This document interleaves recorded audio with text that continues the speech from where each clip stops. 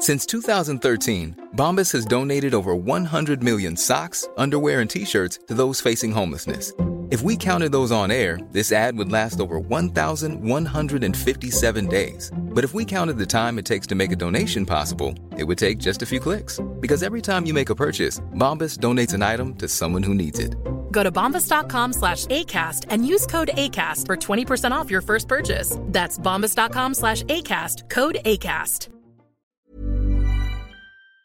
TalkSPORT. Hey, welcome to the TalkSPORT Hit. I'm Steve Forbes. And I'm Kane Reeves. Coming up, an Arsenal legend gives his backing to Arteta, and Newcastle's players are still feeling the effects of coronavirus. But first, after Premier League clubs voted against being allowed to make 5 substitutes in a game, Liverpool manager Jurgen Klopp ain't happy. Everybody knows my opinion about the case. And you have to ask other people. There were 10 clubs, and everybody knows the 10 clubs which voted against it, which was not about the competition, it was only about player welfare. The two-time FIFA best manager says having 9 players on the bench instead of 7 isn't a compromise either. Well, it seems we're not the only ones bored hearing managers moan about not having 5 subs.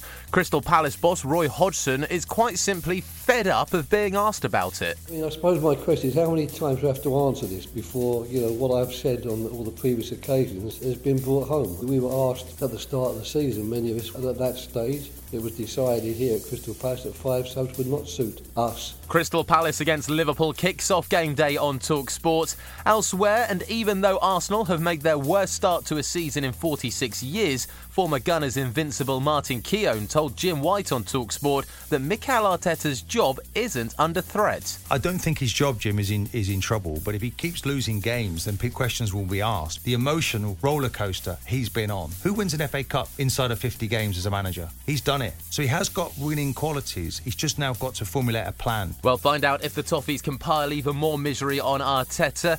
Everton against Arsenal is the second of our 3 game day exclusive commentaries. You can listen to coverage from 5. Vaccine or not, Kane, coronavirus is still having an impact on everyday life.